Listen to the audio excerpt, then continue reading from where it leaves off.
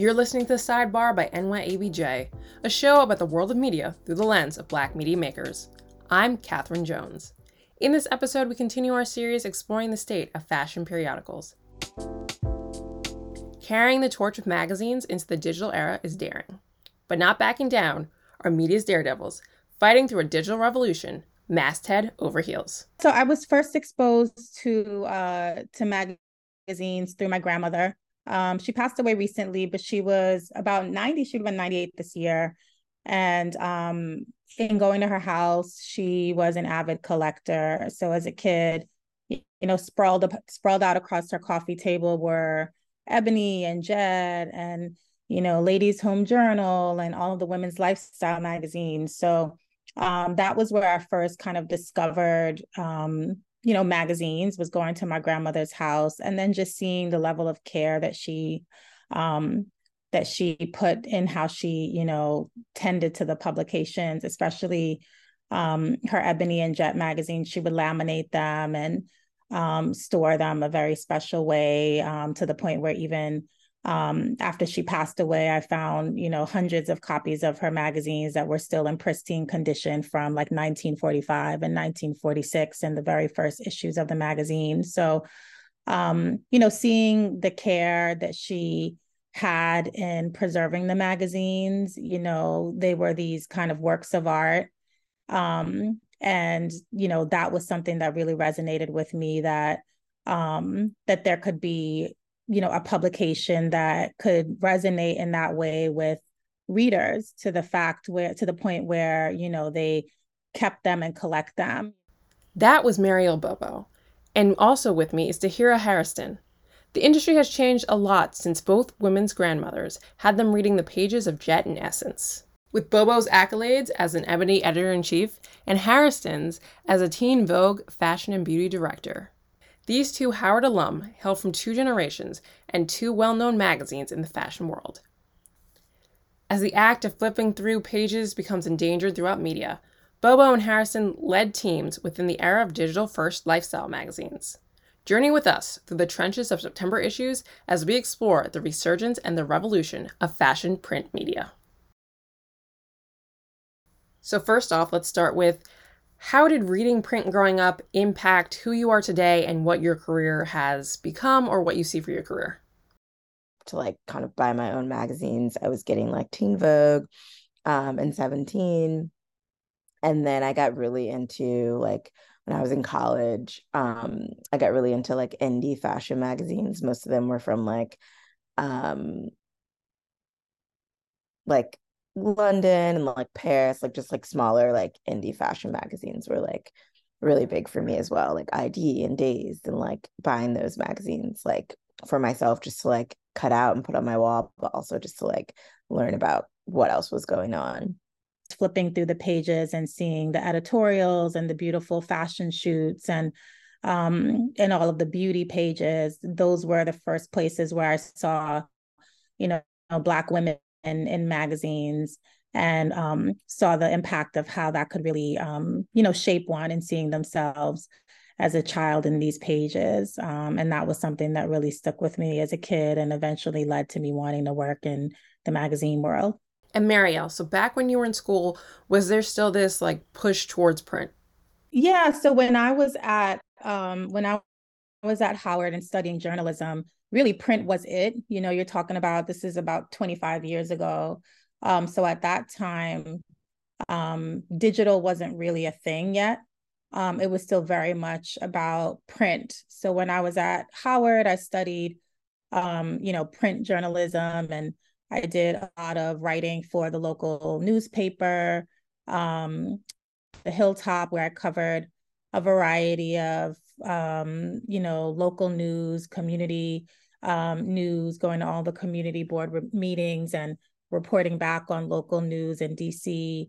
I also wrote for the school newspaper and covered fashion and beauty as well. And eventually, the goal at that time was to be at a magazine. That was really kind of what was at the time. Digital wasn't really a thing at that point. To be transparent, print publications, it took them a long time to become receptive to digital. I think in the beginning, a lot of print publications felt like digital might be kind of just like this thing that would go away. And a lot of magazines were not really investing in a digital team. It was really about being in print. And so the first kind of half of my career was really dedicated to sole print. And then as the years kind of transpired, it was really about, the editors really needing to be able to do both, to do both print and digital. And then as the years would then go on, really would become about being digital first.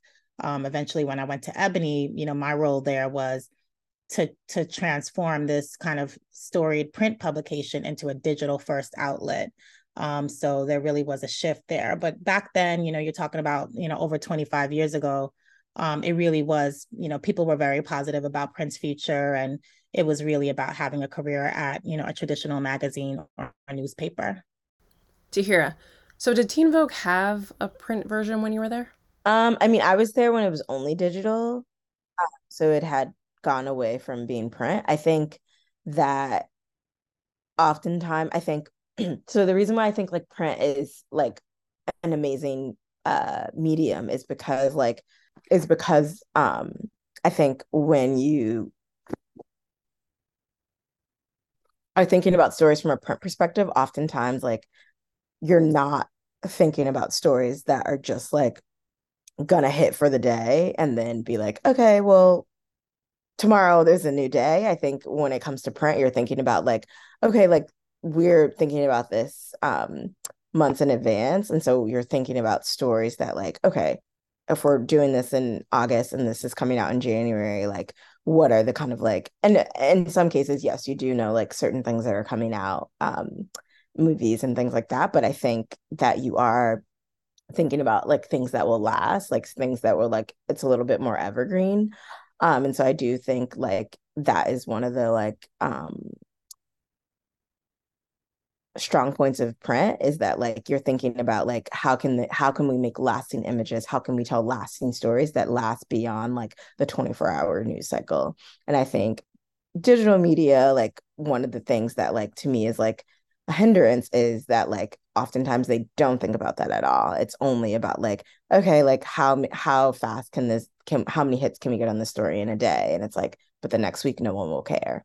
And so I think that when I was at Teen Vogue and within like the sections of fashion and beauty, I really tried to like yes, have the stories that are going to like hit certain numbers and like really good for the 24-hour news cycle, but really like level that out with stories that I thought were like lasting, where it's like if you were to read this like 10 years from now or 5 years from now, or even just like more than a week from now, you would still be interested in the story and like it would still be like, oh, like this is interesting, or this is something that I'm inspired by this. And it was cool to do that with our work with our creative director to do that because we were both on the same page as when it came to imagery. It was like, how can we create lasting imagery? Like, sure, you can have a backdrop and just take a photo of someone, but what story are you telling? Kind of going back to like me growing up and be obsessed with storytelling, but like, what story are you trying to tell? Like, even just beyond like trends, like who is the person that you're trying to tell the story about, and how does this idea kind of relay, and how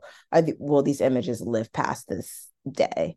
Where it's like a lot of times, like when you're doing research for images, whether it could be a movie, it could be like a fashion shoot, you're always looking back at older imagery, like, and that to me means like those images lasted beyond the time period they were in.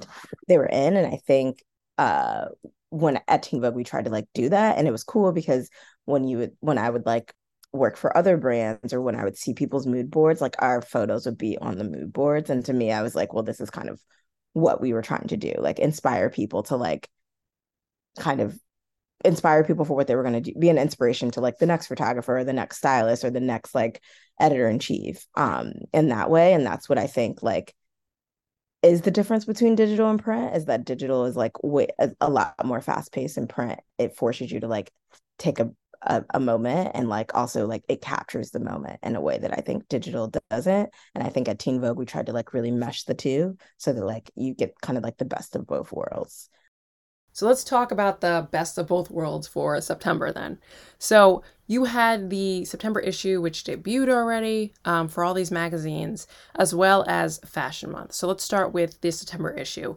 Why is it so important? Why is it like a coveted issue? What big deal?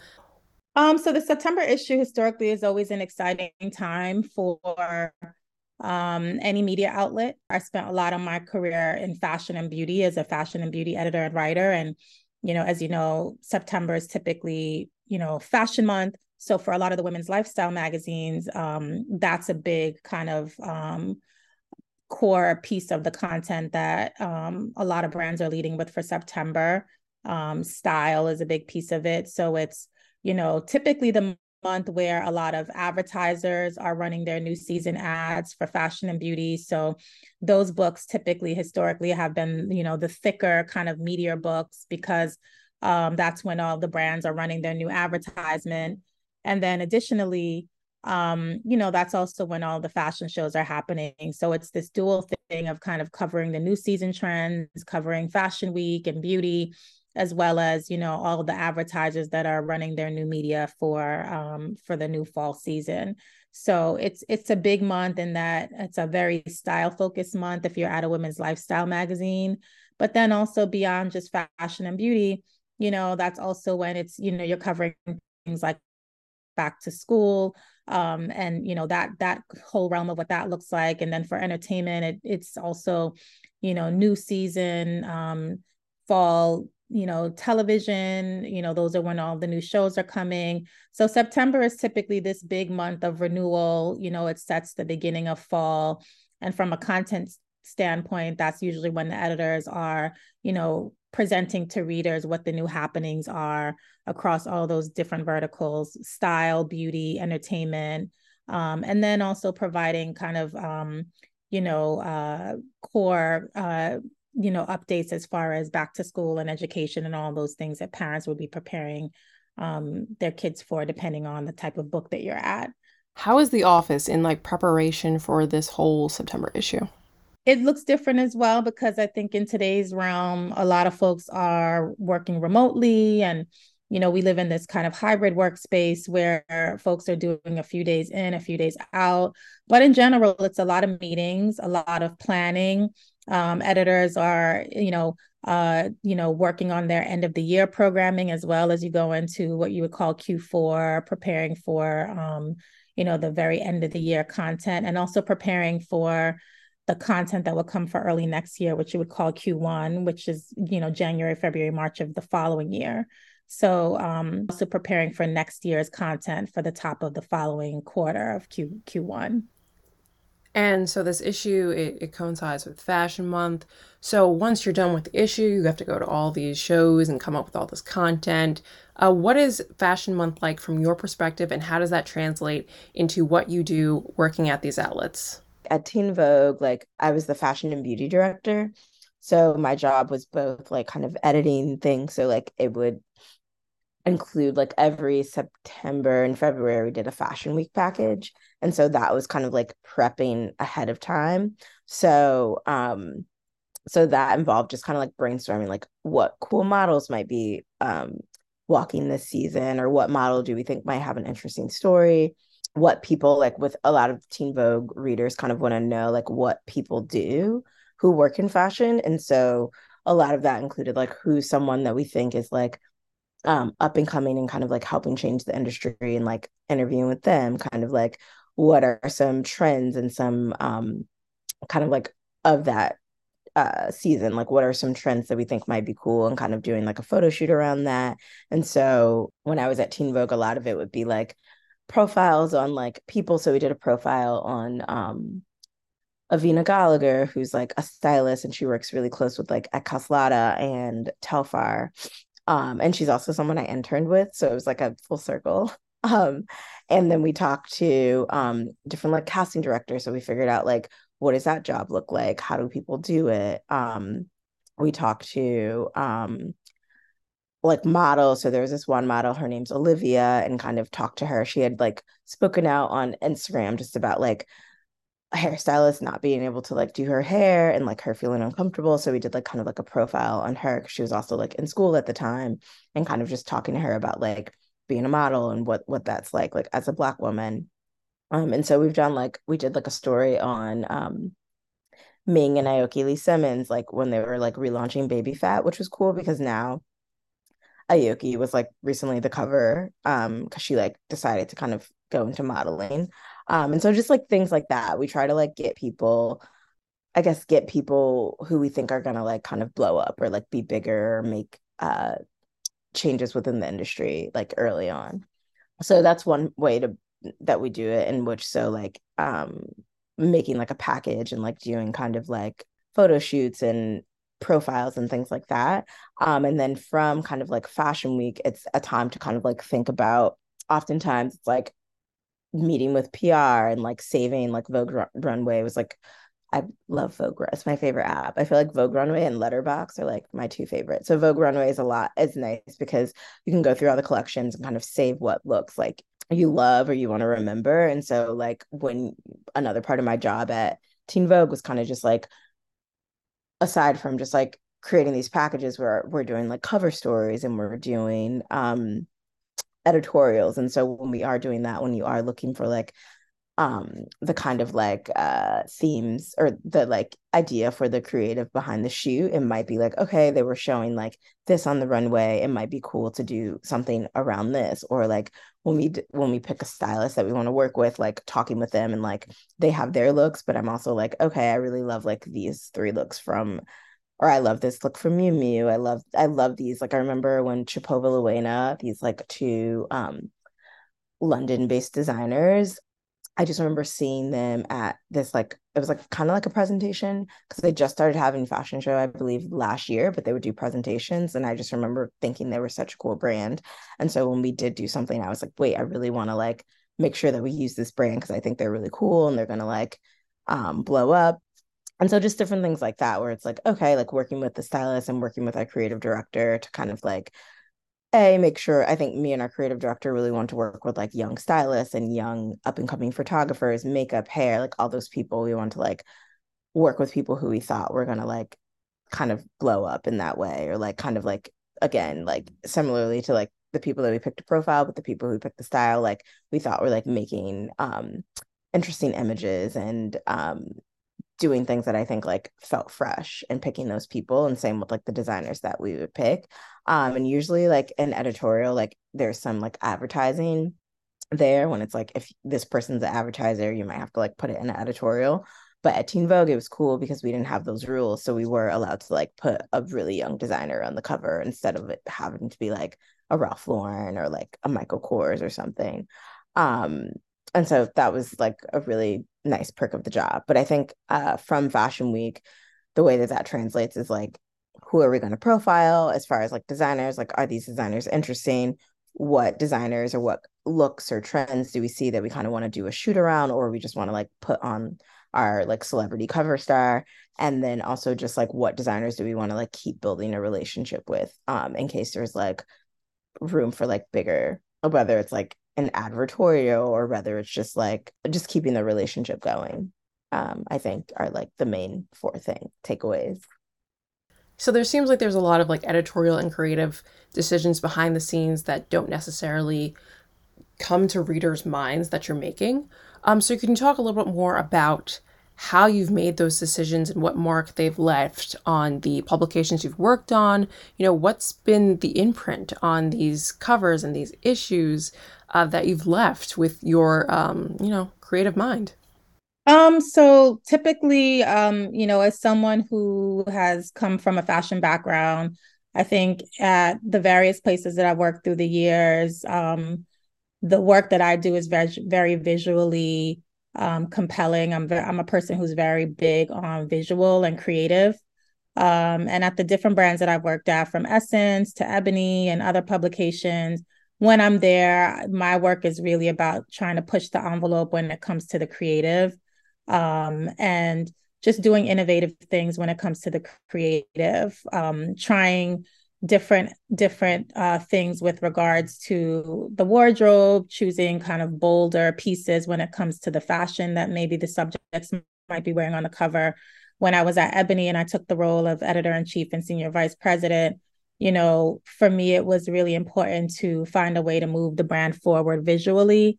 And so a lot of that was dependent on the covers. The covers are something that at Ebony are very iconic. And I knew that, if I could come in and make a mark in terms of reimagining what those look like, that could be a great way to move the brand forward and get visibility, especially with the younger audience. So one of the first things that I did was come in and really revamp the look of the covers, bringing on an internal photo director, which is something that a lot of magazines don't do. Most magazines work with, a ton of different photographers for their different covers. And it was important for me at Ebony to bring in a photo director that could really help shape the visual and create a signature look for our covers. So I hired an internal photo director who really worked very closely with me in shaping out what the covers would look and feel like.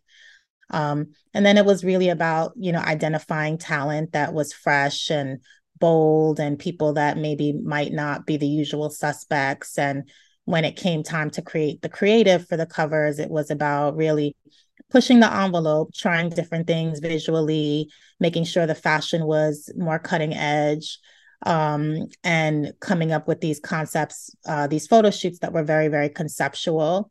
And so that's something that I've tried to bring to all of my work, not just when not just in the current role with Ebony, but also when I was styling. It was really about pushing the envelope and also really championing Black talent and creatives. I like to pull a lot from Black designers.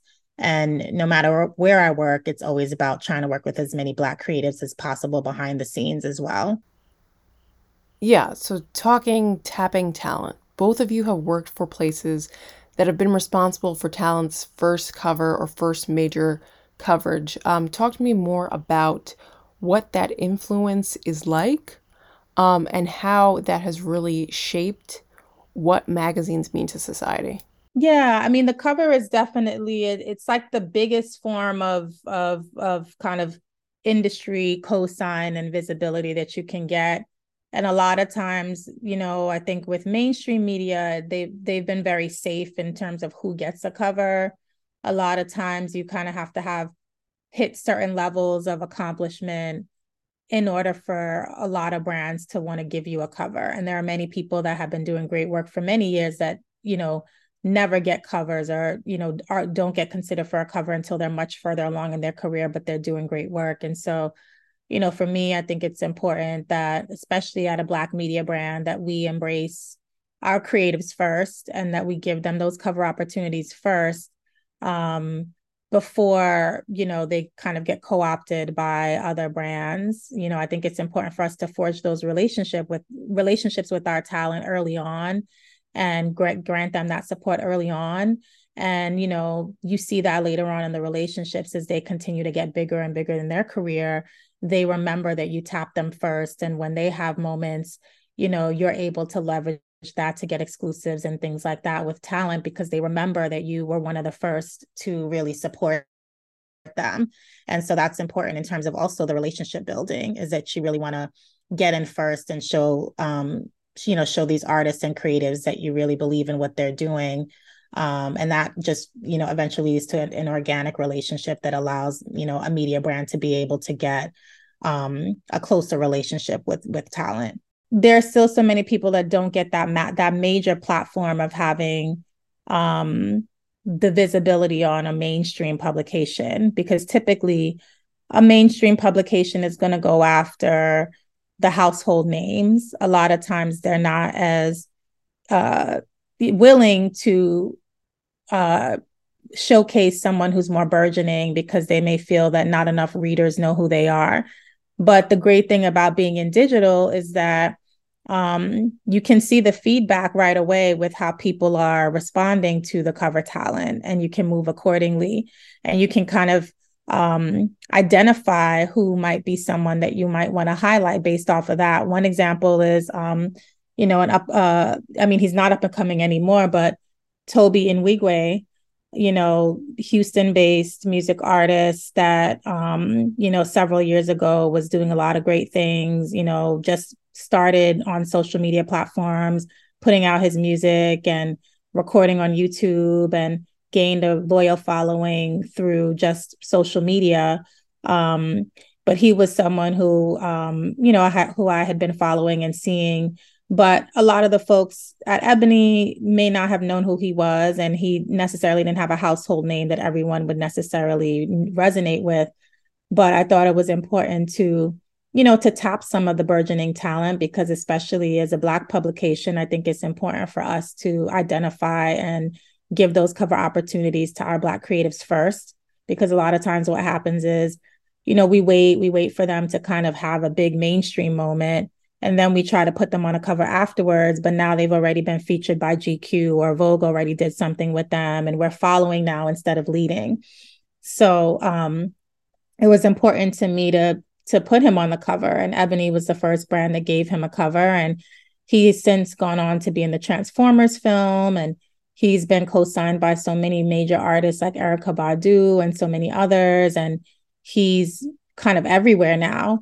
But we were the first people to give him a cover, and he's really blown up and become a lot more mainstream. I wouldn't say mainstream necessarily, because I don't know that he still is a household name per se, but he's definitely way more visible. And, again, he was in the Transformers film earlier this year. So that speaks to just kind of the magnitude of his celebrity now versus where he started.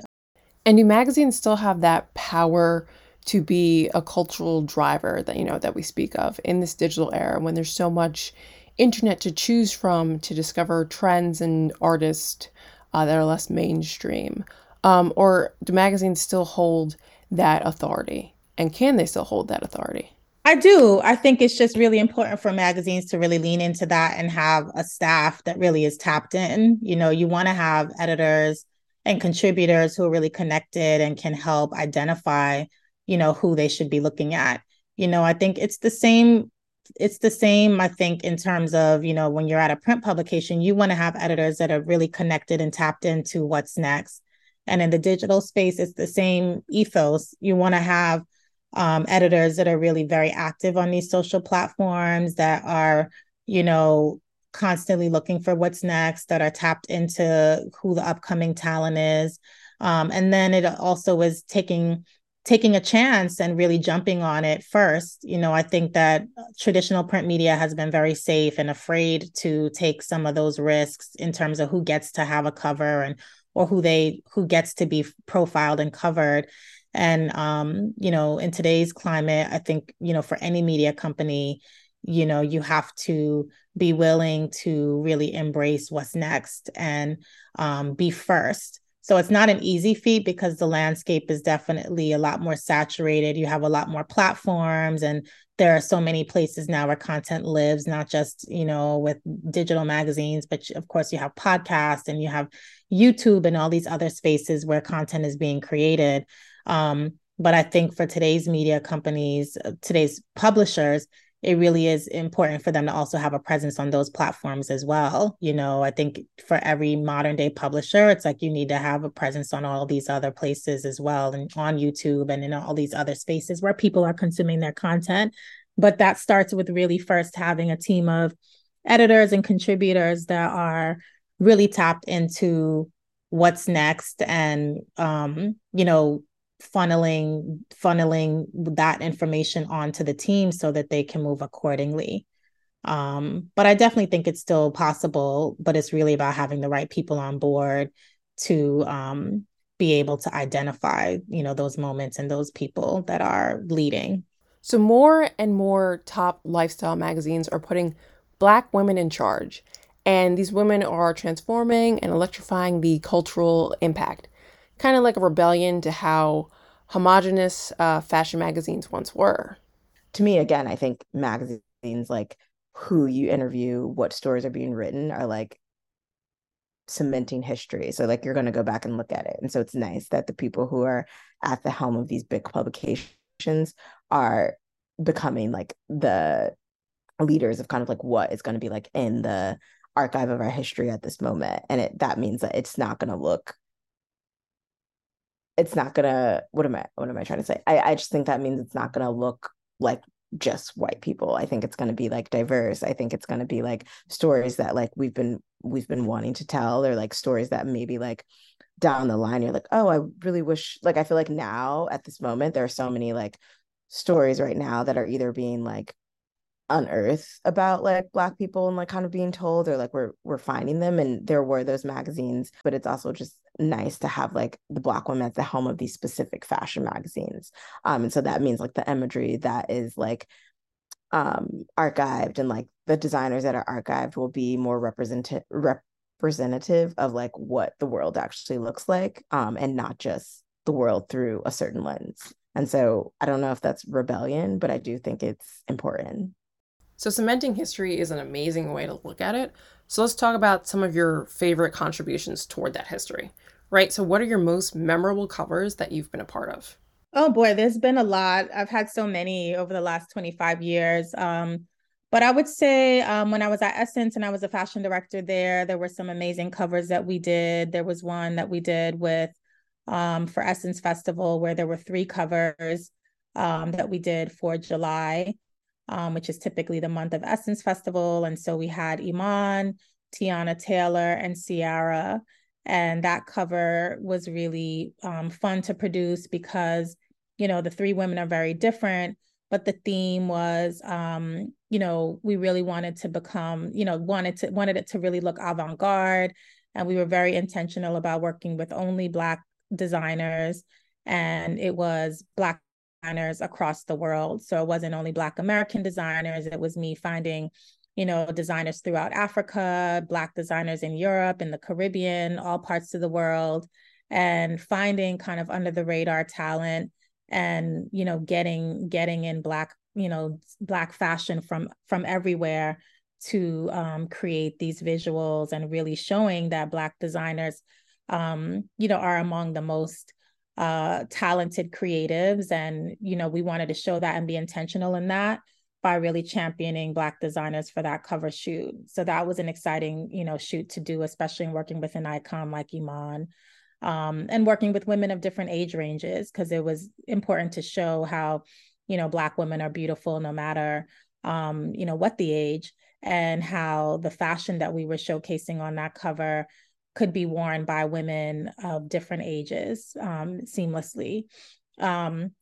But I think the work that I'm most proud of was the work that I did most recently at Ebony, because as editor-in-chief, I really played a role in shaping what those covers look like and creating something completely new. When I was there, I launched the brand's first ever digital covers. It was something that Ebony wasn't doing. And it started with, working with the photography, but then really bringing on video to make the covers move and be interactive and be multidimensional. And one of the covers that I really love producing was last year we did a cover with the cast of Black Panther. It was done in partnership with Google Pixel, so that was a big deal because it was a sponsored cover that we did with, a tech company that a lot of folks wouldn't necessarily peg with Ebony being a more iconic legacy brand. And we tapped, 5 of the stars from the film and, had the exclusive on all 5 of them, which was big for us, and photographed them using the Google Pixel cell phone. And it, was stunning. And we also brought in virtual effects and motion graphics to really create this 3-dimensional world with what the photo looked like, and incorporated music and really made it feel dynamic in keeping with some of the visuals from the film. So that was a cover that, really goes down as one of my favorites, because it also was a really iconic moment in time. This is a film that was the sequel was much anticipated after the passing of Chadwick Boseman, and having the opportunity to come on board and be the brand that had the cover that had the cast on it and do something really innovative was something that we were really excited about. And that cover was nominated for several design awards. So we were really proud of that one. I think the first thing that comes to mind is me when I was at Teen Vogue. I did an editorial with, or not editorial, a cover story with the actress from Never Have I Ever, the Netflix show. And that was really cool because like me and our creative director were just like, we had like read up about the actress, and we were like, oh, she did like theater. We were like, what if it was like a theater kid kind of like photo shoot? And so it was just fun. And so like I came up with like the hair and kind of like the brands that I thought would be cool, like mix with this, what was I gonna say? To mix with this theme and kind of like poses and things like that that I thought would be interesting. And then our creative director was like found the school and kind of like decided like, okay, let's have a scene where she's like painting, let's have a scene where she's on stage, let's have a scene where she's in the audience. And so that was just a really cool like way to like take something that's like personal to the person that you're shooting and kind of like blow it out into something that could be like bigger and creative. That was like one of my favorite shoots that I've done.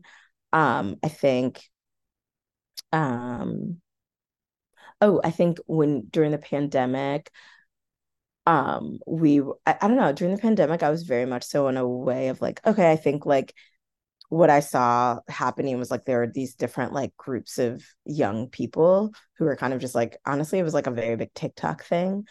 Just like different, like kind of like how subcultures are like, um I don't know. I think subcultures are just really important for creating trends. And I think at that time, I was just noticing like different subcultures of types of young people. One of them were like a subculture of like roller skaters, like these Black girls who roller skated in LA. And I was like, oh, it'd be cool if we did do like a fall trend story, which will still have like the same kind of like trends that we saw on the runways from the fall, but also like kind of told this story of like these young girls who are in like community with each other and kind of how style plays a part of their like um a part of like their what they do and kind of like how do they kind of dress for roller skating, how do they get into roller skating and kind of like what's the history of like Black people in roller skating, because also at the time it felt like through TikTok again like just a lot of the idea that this whole trend was kind of started by young Black girls was like kind of being erased. And so instead of kind of writing like a think piece about it, I was like, what if we just kind of like highlighted these girls and like put them in all the fashion and have them hair and makeup done and have them have fun and make a video. And that was really fun. I think that was one of my favorite shoots because it was like the first kind of like series of us kind of doing different like subcultures. So we did like these Black and brown farmers in Bed-Stuy. Or no, is it in Brooklyn? I'll say in Brooklyn because I can't remember if it was exactly Bed-Stuy. We did like these Black girls who like surf in the Rockaways. We did this like ice skating, these group of like young girl ice skaters. And so all these different kind of like subcultures of people and like using what they do to like inform kind of like the kind of fashion that we would use and like the kind of like videos we would get, the kind of hair and makeup we would do. And so that was another fun way, like basing it around the people. I think all those were like kind of like my favorite shoots just because it was like the story was really cool as well as it was like meshed like the two things like of storytelling as well as with the visuals and with like the words. um yeah, I'm trying to think if there's another cover story that I really loved. There were so many. Oh, it was really cool also. I feel like a lot of the photo shoots that we had to do during the pandemic were some of my favorites. But one we did like Chloe um and Haley. We did like a drone photo shoot with them. And so that was really fun because it was like figuring out like angles from like the drone that might look good. And then like also just figuring out how to get close to them. And so I feel like the shoots where the creative team kind of had to like figure out how to do something. Like I'd never done a shoot with a drone before. So like who knows? And so that where you have to like kind of like problem solve, I think is really fun. And then we did another shoot with Kalani, but we did it with her like in the house and us like taking photos like outside of the house. Because like again, like during the pandemic. And so I think those ones are always really fun because you're kind of like problem solving and thinking of a way to do something that you are so used to doing another way and kind of forcing your brain to like think about other things. That's why also I think photo shoots and like magazines are so fun because you're like forced to kind of think of a solution. It's like, oh, the dress didn't make it to the shoot. What are you going to do? Or like the clothes didn't make it, or like this didn't work out or something like that. You kind of have to problem solve and figure it out and still like create a beautiful image. So I think that's in general, but I would say like Never Have I Ever shoot, the Chloe and Haley drone shoot, and then like that black roller skater editorial. Those were like my three favorites. So, Tahira, you worked at Teen Vogue, and back in the day, Marielle worked at Cosmo Girl, which is now defunct. So, Marielle, as well as Allure, which doesn't have a print version, but what do you think of when you look back at these places, Allure, Cosmo Girl, that thrived in the boom of print, but look so differently now? I think that with anything, the industry evolves, but, you see the connectivity. So for example, yes, Cosmo Girl is no longer, but I also spent some time at one point at OK Magazine, which was pretty much the precursor. It was, celebrity gossip. And now when you look at, outlets like the Shade Room and, TMZ and, so many other kind of like celebrity focused outlets, like those weekly publications were the predecessor of all of these like, social first platforms. So I think, you just kind of see how the industry has evolved. But I do definitely think that there still is a need. I think that there still is a desire for print. I think that print just looks very different now. I think that print now becomes more of a marketing tool, an extension of the content that's being created on these platforms. But it's interesting because when you look at it, you are kind of seeing there's an interesting resurgence that's happening now where a lot of brands are now wanting to get back into print, interestingly enough. So there does seem to be a desire now for people that also want to be able to sit with the magazine and flip through the pages and see the photos. But that has to go in tandem with digital, it's no longer just print and that's it. I think a modern media company has to show up in all these places. It's also about experiential. How does the print come to life in terms of events, places where the readers can actually come out and engage with some of the notables that you're covering in the book, creating events where maybe some of the articles that you may have covered in the book or online can come to life. When you look at things like Essence Festival, that's what that is. It's an extension of the content, really. This is something that was birthed out of what was done in the magazine, but it creates this space where now the reader can come and engage with a lot of the writers and creators that are featured in the book and have this in real life experience that they're able to monetize. So I think in today's industry, it's really about having all those things. And when I look at bracket brands like Cosmo Girl, those were the things that they didn't do. It served a very specific market. It was kind of like, Cosmo's iteration of Teen Vogue, speaking to a younger demographic. But I think as social media changed, that audience is really living online. And so I think that that's why that didn't work, because that audience was really looking for more of like that fast, content that they could only get on social media. So it didn't really serve that audience in that capacity. And when you look at Allure, this is a book that's really all about beauty. And that's such a massive market that I think, women and readers across the board are always in are always looking for. It's a market that's always going to have, interest, the beauty realm. And they're really the only book that is specifically targeted on that. But they've been able to evolve as well with what they've been doing digitally too. Wait, rewind for a second. There are outlets that are really returning to print? Yeah, so there are a lot of outlets that are doing print. There are a lot of digital first brands that are now coming out with these like special edition issues. And there are a lot of traditional publishers that they may not be printing monthly, but they may do like a special edition. Even when I was at Ebony, most recently, like last week, we had just come out with a special print issue that Google Pixel sponsored completely. So there are clients that want it. And there's an interest, I think, among readers, especially, it's interesting when I was at Ebony, we were doing these digital covers and we would get so much engagement on our socials whenever we would drop a cover. And then in the comments, you would see people saying like, well, where can I buy this? I want to get this. Where can I get it? And so I think that shows you that there still is there still is a reader, there still is an audience that wants to be able to physically pick up and feel like they're holding something special. I just think that now the print more so becomes this collector's edition. It becomes this kind of special thing that isn't always offered. And you're seeing a lot more brands that are doing kind of these one-offs or these kind of quarterly special editions, or they may be doing things in partnership with other brands. We had done another print issue when I was at Ebony in partnership with Olay, and it was all about highlighting Black female students at HBCUs that were studying STEM. And so the whole issue was dedicated to Black women in STEM and covering these young Black female students in STEM programs and the waves that Black women were making in the STEM industries. And that was something that Olay sponsored, and it really sold really well for us, especially among the HBCU market.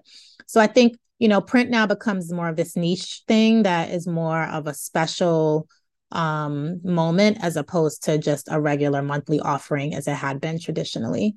So print isn't doomed to perish after all.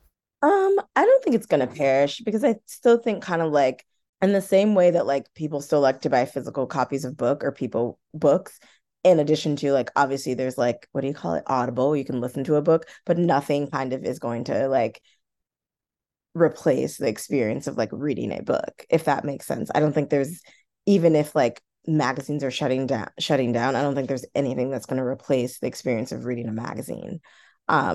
It's not like, it's just not the same as like reading, even if you're reading like a cover story that's interactive online, it's not the same as like sitting on your couch and like reading a magazine cover story and looking at the images and maybe tearing them out. It's just not the same. But I do think, and while I don't know if like it'll be like like a big thing again, if that makes sense, I do think like there'll just be a lot more niche magazines that come out and that have like cult followings. I remember when I was at Fusion, I did a story about how niche magazines had better, obviously they weren't making as much money as like big magazines, but the return on revenue that they had was really good. And so it just showed that like niche magazines were like wanted and needed, and there was like a market for it. And I think that there is a market. I just think like we have to like reframe what it means to be like successful in print media, if that makes sense. Like I don't think it's going to be like, oh my gosh, like we're making $1 billion a year. Like I don't think that's realistic, but I do think there's a need for it, and there will always be kind of like a want for it. And I think especially when it comes to like, it's one of like the best ways, like kind of in the way that like you make a film or like an indie film, it's kind of like feels like one of the best ways to express creativity is like a magazine editorial. There aren't a lot of ways that feel as experimental and where you get to use like every single kind of talent. Like you're like using the model, you're using the stylist, you're using the designer, you're using the hair and makeup person, and you kind of get to create these images. Like there's not another form of creative I guess like a not there's not, to me, I don't think there's another form to be like creative in that way.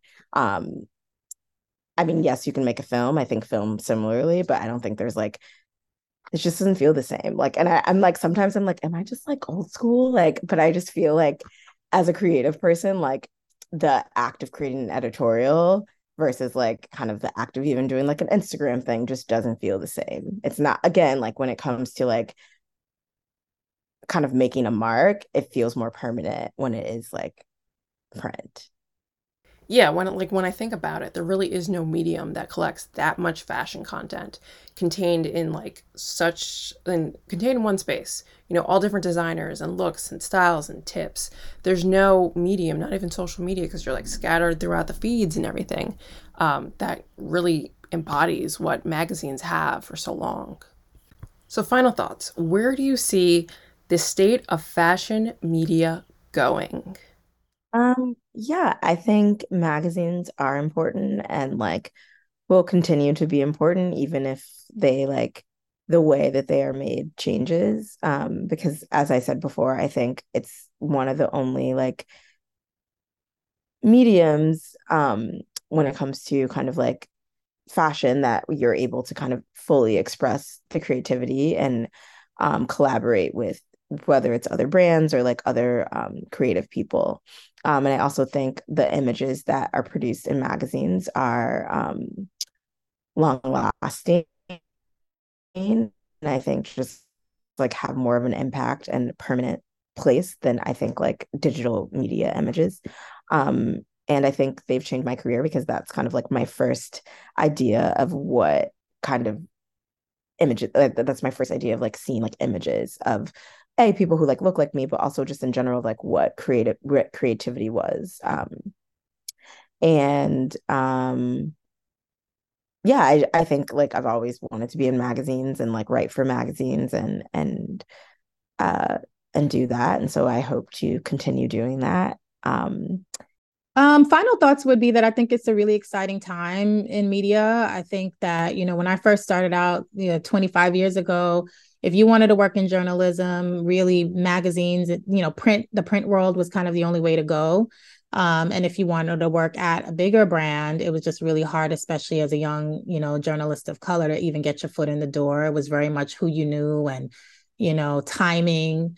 And it was very much about the gatekeepers and even being able to get these jobs at major publishers.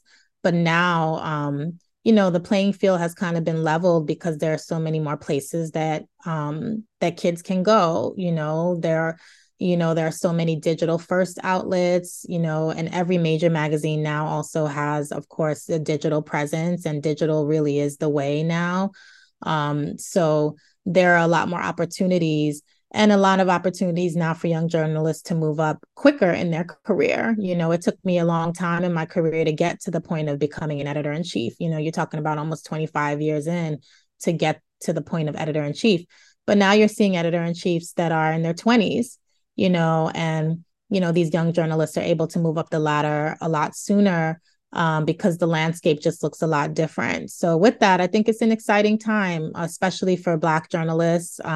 There are so many more of us in the room, and you're seeing so many more of us in these big, editor-in-chief roles and helming major brands. Of course, Chioma Nandi, who recently was named, editor of British Vogue, following in Edward Enninful's footsteps, which is huge, first Black woman in that role. So it's an exciting time. There are way more Black women now helming major brands, and there's a lot more opportunity with the, influx of digital. So I think for any young journalist, definitely take advantage of the networking opportunities that you have on all these social media platforms and connecting with people in the industry. And I think just, learning how to do a lot of different things, knowing how to create content across different platforms, I think is key. If you're able to really hone in on, what content looks like on social media and on site and all these other platforms, that just makes you a really great asset to any modern media company. So you really just, trying to diversify your skill set as much as possible. But I think it's a really exciting time in the industry. I would have never thought 25 years ago when I first started out that the landscape would look as different as it does now. Thank you so much. So huge thanks to Marielle Bobo and Tahira Harrison for joining us on this episode of The Sidebar.